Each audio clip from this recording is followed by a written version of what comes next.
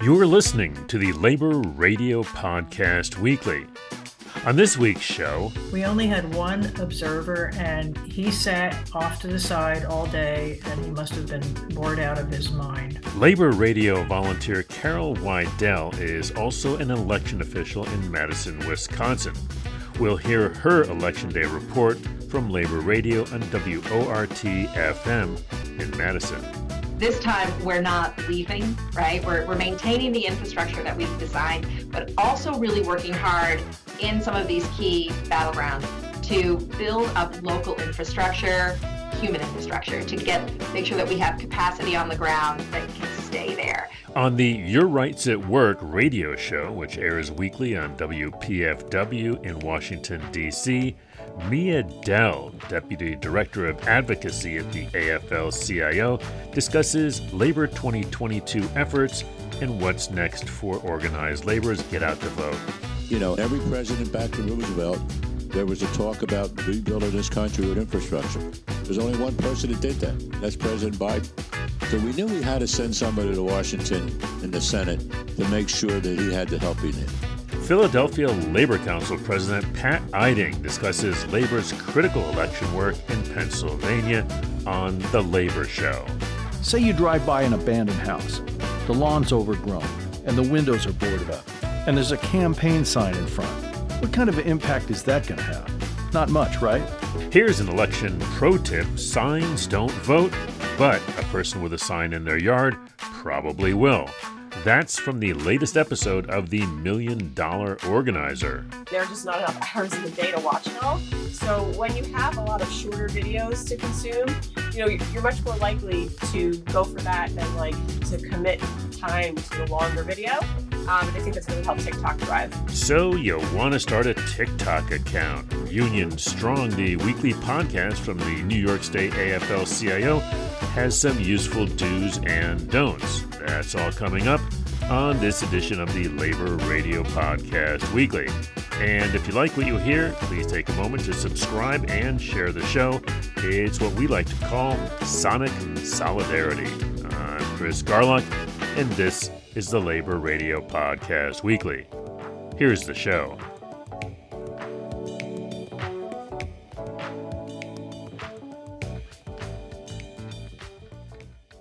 I'm speaking with Carol Weidel, Labor Radio volunteer, but also a longtime election official. She worked at Ward 40 from 6 a.m. to 1:30 p.m. on Election Day. Ward 40 is east of the Ohio River and south of Willie Street and includes lots of new buildings and thus lots of people registering and changing their addresses. Carol explained her duties. I worked a variety of positions at the poll because our chief inspector, Katie, wanted us all to know how to do everything.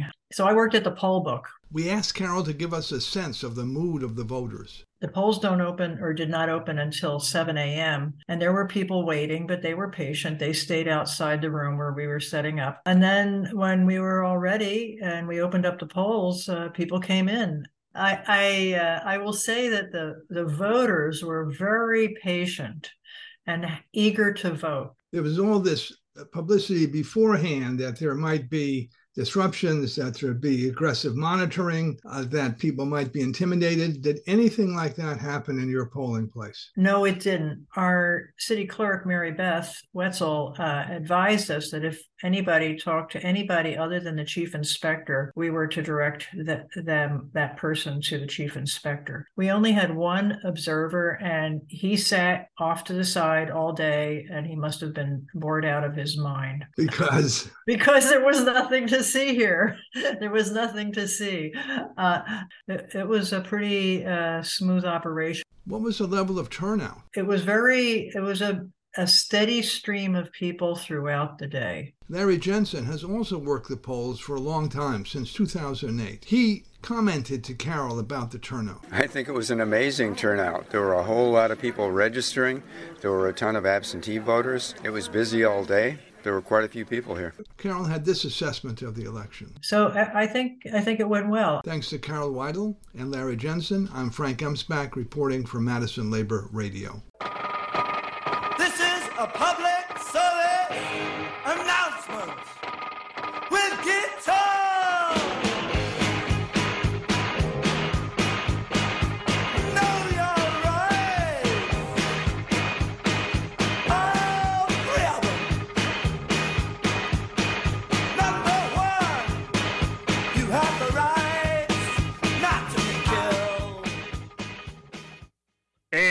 welcome everybody to Your Rights at Work. Chris Garlock here with Ed Smith. If you've got questions about your workplace rights, the ones you have, the ones you do not have, the ones you wish you had, now would be the time to give us a call. Your Rights at Work is a proud founding member of the Labor Radio Podcast Network. There's more than 150 labor radio and podcast shows just like this one. Hopefully not just like this one, but you can check them out at laborradionetwork.org. This is great podcast shows, and we're happy to share the information with you. Again, laborradionetwork.org, and call us 202-588-0893. All right. The red tsunami predicted to sweep Republicans into power in Congress last week, maybe more of a ripple, if that. And union voters undoubtedly played a big role. The Labor 2022 union program featured 100,000 volunteers and reached nearly 8 million voters. And to tell us more about that, we're joined by Mia Dell. She's Deputy Director of Advocacy at the AFL-CIO. Welcome, Mia. Hi, thank you so much for having me. I wanted to dig into these numbers. First of all, 100,000 volunteers, 8 million voters. That seems like big numbers to me. Give us some context. How does that compare? Sure. We'll just take, I think, 18% of the electorate in this election were union households. So Wow. although the results of this election are not due to one group alone or one issue alone, right? A lot of attention is being paid to the impact that abortion access had to voters. A lot of attention has been paid to, I think, the highest number of young voters we've had, increased voters by Black and Brown communities and women. But we don't feel as if labor is getting its due, and not enough attention is being paid to the unique role that labor unions played in mobilizing our members. Well, let's talk about that and dig into that. What's your sense of what? And one of the things I noticed, Mia, was that voters seem to have been they were not voting straight ticket from what I've read, right? Yeah, no, it's very interesting. So I've been in the labor movement for a while, and every election, we always say we're not going to talk about candidates or political parties. We're going to talk about the issues. But this time, it really feels like we nailed it. And we started a year ago organizing in work sites and talking to union members about union values and then connecting it with issues that reflect those priorities and those values, and doing things like making sure that every union worker in a workplace is registered to vote, and then setting goals at work sites to make sure that the people that are leading this effort are engaging with at least 10% of their members every month, and recruiting volunteers, like 1% of their membership, into volunteer positions, and then constantly training, retraining to provide them with the support they need to secure a multi-level communication strategy so that everyone in the workplace is talking to people who they know and trust.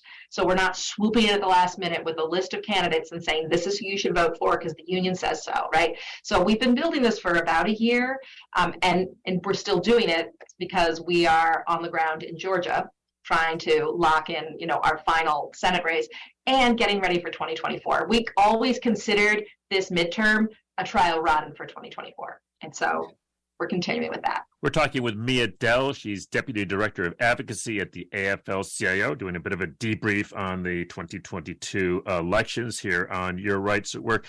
Mia, I'm thinking about the AFL's 10-year plan to recruit a million, is it a million union members? Okay. Yeah. And I'm just wondering if one of the complaints that I've heard when I go out and spend time on the doors with the rank and filers is that it seems like it's only once every other year, once every 4 years. And I'm sensing that there's a bit of a change from the top on this in terms of, and I've seen some stuff coming out from Liz Shuler, president of the AFL-CIO, that seems to be suggesting that it is shifting into more of a year-round effort. Can you talk a little bit about that? Yes. So, I too have had that experience on the doors where we're knocking on the doors and people are like, where you been? I voted for you 4 years ago and I haven't seen you since. So this time we're not leaving, right? We're maintaining the infrastructure that we've designed, but also really working hard in some of these key battlegrounds to build up local infrastructure, human infrastructure, to make sure that we have capacity on the ground that can stay there, so that we're not being flown in. Even for a cycle from Washington, D.C., we need the people who already have the relationships and understand some of the nuanced communications. And so we're making those investments, and we're also coordinating it with our ongoing emphasis on supporting organizing campaigns in key states. Mia, it's just wonderful to hear from you and hear all exciting. And we want to keep up since we're now 24/7, 365. We won't be checking in with you once a year, once every other year. So appreciate you spending time with us today. Thank you, guys. That's Mia Dell. She's Deputy Director of Advocacy at the AFL-CIO, giving us the down low on what's happening with Labor 2022. All right, folks, that's going to do it for this week's Your Rights at Work. Engineered today by Kalia. We appreciate everybody listening. This is a public service announcement with guitar.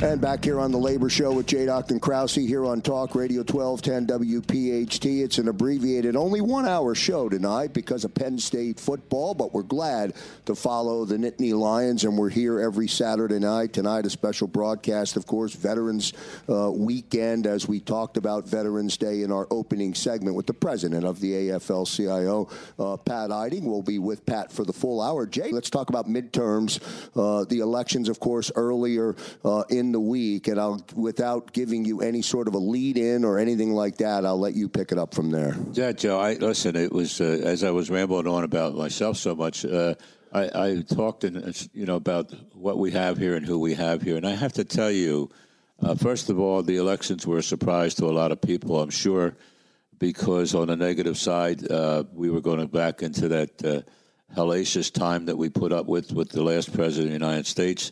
And that carried over, and all those thoughts of negativity and times carried over. But I have to tell you, Joe, the labor movement in the city of Philadelphia and the surrounding counties was just fantastic in their work that they did, nonstop. We had, in this house alone, under Danny Bowder's leadership, we had, and also two of our brand new employees here that really, really, really worked day and night. And we had folks coming from all unions that were released, walking through here, going out, knocking on doors every day, every night, making phone calls.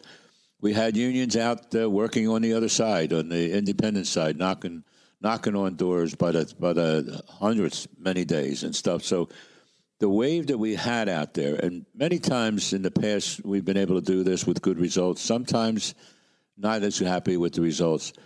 But in this case, I think, and I always say this, you have to talk to people. You can't talk from a microphone. You can't talk, you do a little bit on a phone, but face-to-face talking to people about the issues. And I have to tell you, Danny and his crew stayed focused on the issues from all the way back in before Labor Day, talking about what's going on in this country. And when you talk about the issues to the labor movement, sometimes you have to wake them up because they're very surface thinking. The guy that was there for all that time talked about jobs that never came about. We have a president now who talks about how he is so union and worker friendly that other people want to make a negative point of that. And every president back to Roosevelt, there was a talk about rebuilding this country with infrastructure. There's only one person that did that, and that's President Biden. So we knew we had to send somebody to Washington in the Senate to make sure that he had the help he needed. And of course, having the governor, Josh being the governor, is make no bones about it. He cares about working people. Some of the work he's done, his attorney general position has been fantastic to make sure contractors and employers who were cheating people had to their due, had to pay their due and pay the people who earned it their due. So. Great, happy. I'm excited about the election. Reference into Josh Shapiro is so interesting. And obvious, I guess, that you reference him. But just a couple of weeks back, we had our first Legends of Labor inductee, Sam Staton Sr. And there to present the plaque was Josh Shapiro in the House. 10 or 14 days before the election, not to make a speech from the stump, but to present that plaque to Sam Staton Jr. In a fitting way that showed me, watching in the crowd, another level of importance of what the union community means to the city, to your community, to everyone. It's a life changer, Pat. And Joe, listen, I could, you know me, I could go on for stories forever because I've been fortunate enough to be here forever. But not too many months ago, we had a group of folks, and I may have talked about this on the radio before, a group of folks from, I think, 21 different countries, not cities, countries, come to Philadelphia to be introduced to the labor movement in Philadelphia because of the David O., city councilman, wanted to bring them to awareness of the value that the labor movement is to Philadelphia and business. Not only because of the people who are here, but people, you know, some of these countries want to see if they want to invest their money. Some of these countries want to see if they want to start a business here. And, you know, we had a dialogue with them that was very basic. And, you know, you wonder sometimes when you're put in that situation, when you come from Kensington like I did, you know, how the heck did you get here? But then you just talk real. You just talk about what we've done and how we are part of the community, as I mentioned earlier. And I think it was the very next day we got a call from the Canadian representative, and I think within a week or two the Canadian consul came here to meet with us. So, and we had calls from other countries that were asking questions. So that shows that the labor movement in Philadelphia is not, you know, and I'm not going to get in trouble by saying it because I think the people in the past got us here. We wouldn't be at the table if they didn't. This election is very, very special, I think, because of the work I saw come through here. We had a young lady here from Austria to stay for 2 weeks to see how this works. So it's kind of exciting because of the outcome, but it's really exciting to know that we had a big piece of it. It's the $1 Million Organizer Show. Tips for professional union organizers. Win more campaigns, balance work and family, and leave the competition in the dust. Now here's your host, Bob Odie. Hello, union organizers and future union organizers. Welcome to podcast episode number 65. Today's topic is Signs Don't Vote. When it comes to political campaigns, everything needs to be scrutinized. From the flyers to the door hangers, colors, size, and quality of the materials, television and radio advertising, signs, etc. There's a turf war going on for our attention. One way to get name recognition and be on the minds of voters is with campaign signs.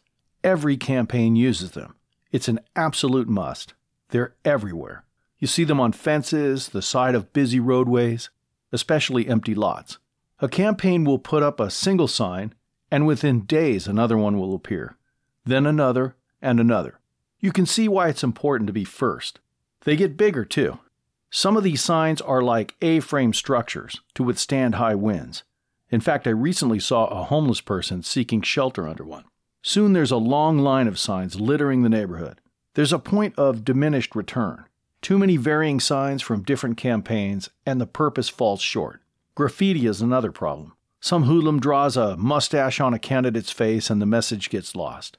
Say you drive by an abandoned house. The lawn's overgrown, and the windows are boarded up, and there's a campaign sign in front. What kind of impact is that going to have? Not much, right? How do we get our sign to stand out from the others? To most people, the sign that gets our attention is when a neighbor or someone we like and trust puts one in their own front yard or their business. That's a statement. It acts as an endorsement. Is a person going to place a sign in their yard and then forget to vote? Not likely. Are their friends and family members going to notice? Maybe even ask questions? Of course. We can lead by example by placing a sign in our own yard and request members to do the same. Remember, signs don't vote, but a person with a sign in their yard probably will. Thanks for listening. Don't forget to follow us on Facebook, Twitter, and Instagram at Union Organizer. We'll see you next time.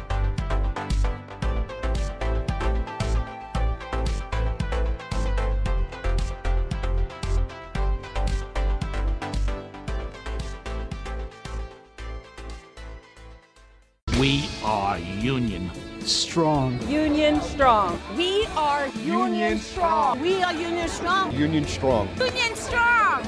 Union Strong. Union Strong. Union Strong.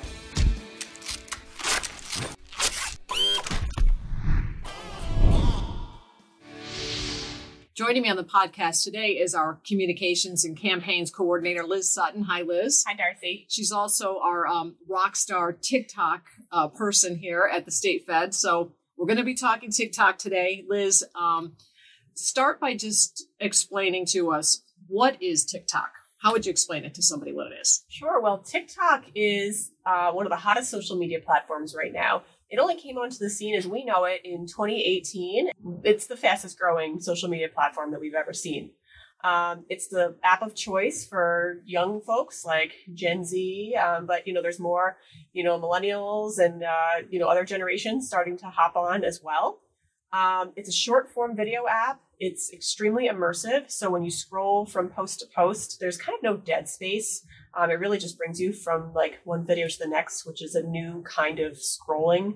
And do you think that is what the appeal is, or what is the appeal? Is it just that mindless videos? We all know like videos are where it's at. That's how you get messaging across the best. That's what resonates with people. That's what people want. Is that what the appeal is with TikTok, do you think? Yeah, well, I think that social media has been kind of eroding at our attention spans for, over a decade now. And I think that's kind of paved the way for these short form videos to really take off. There is so much content for us, available to us every day, and there are just not enough hours in the day to watch it all. So when you have a lot of shorter videos to consume, you're much more likely to go for that than like to commit time to the longer video. And I think that's really helped TikTok thrive. So I want to go through a little bit about how it works and some of the best practices, but let's talk a little bit about why we wanted to be on TikTok. And as I said, so you started our TikTok account here at the State Fed, but really we want to be where people are, right? And especially with the younger audience. And that's where people are on TikTok. Was that how you approached it? Yeah, absolutely. TikTok is kind of the next frontier. It's where all of the newer generations of union members and like the future generations of union members are going to be. We've got members that are on there as well. It's the next up and coming thing. And, I think we always try to be like early adopters of, wherever people are going. It's hard to guess sometimes, but it's pretty obvious now that TikTok is popular. It's here to stay. And it's a fun and engaging way to get our message out. So now we're hearing from some of our affiliates too, and they want to get involved. They want to get accounts going. Tell us some of the best practices. I'm one of our affiliates maybe listening to this or watching this, and I want to start a TikTok account. What do you think that they should do first? Sure. So first, of course, you've got to open up a TikTok account. And when you're doing that, I want you to think about a little bit about search engine optimization, which is not like the most exciting topic ever, but TikTok, like I said, with the algorithm, it decides what to serve people like based on like keywords also. So, for example, in our name, I put, NYS AFL CIO abbreviated, but I also put Union Strong because that's going to help, TikTok like determine what kind of account we are and get us shared to the right people. You want to be thinking very hard about your bio and your username and the words that you're using because it's very important to help get your videos in front of the right eyes. Okay. And I would imagine much the way we launched this podcast, maybe one thing to do too is to just start searching through other unions, right? And seeing what people are putting out there, maybe for some ideas. Absolutely. If any kind of like marketing, you always want to see what, your peers are doing, and it's a great way to get inspiration. So I think just like spending some time in the app is a really important place, to start. I would recommend maybe starting a personal account first as you're poking around. Mm-hmm. And then with your union account, you want to search or you want to watch the videos very intentionally because that For You page, what shows up on there can be helpful to you. For example, I watch a lot of videos on the State Fed TikTok about, from marketing influencers who find all the trends for me. We'll get into trends a little later, but it makes my job a lot easier because it's served right to my For You page. Like, here's what's trending right now. And that's their bread and butter, is getting those things out, and it's helpful to me. And because I watch those videos on almost exclusively on the State Fed feed, in addition to like our affiliates and their union videos, that gets served to me, and it's really helpful. Well, you're doing a great job. Ours has really taken off. We appreciate all the time that you spend working on that. Thank you, Liz. Thanks, Darcy. It's been a lot of fun. I'm Rick Smith, and this is Labor History in 2.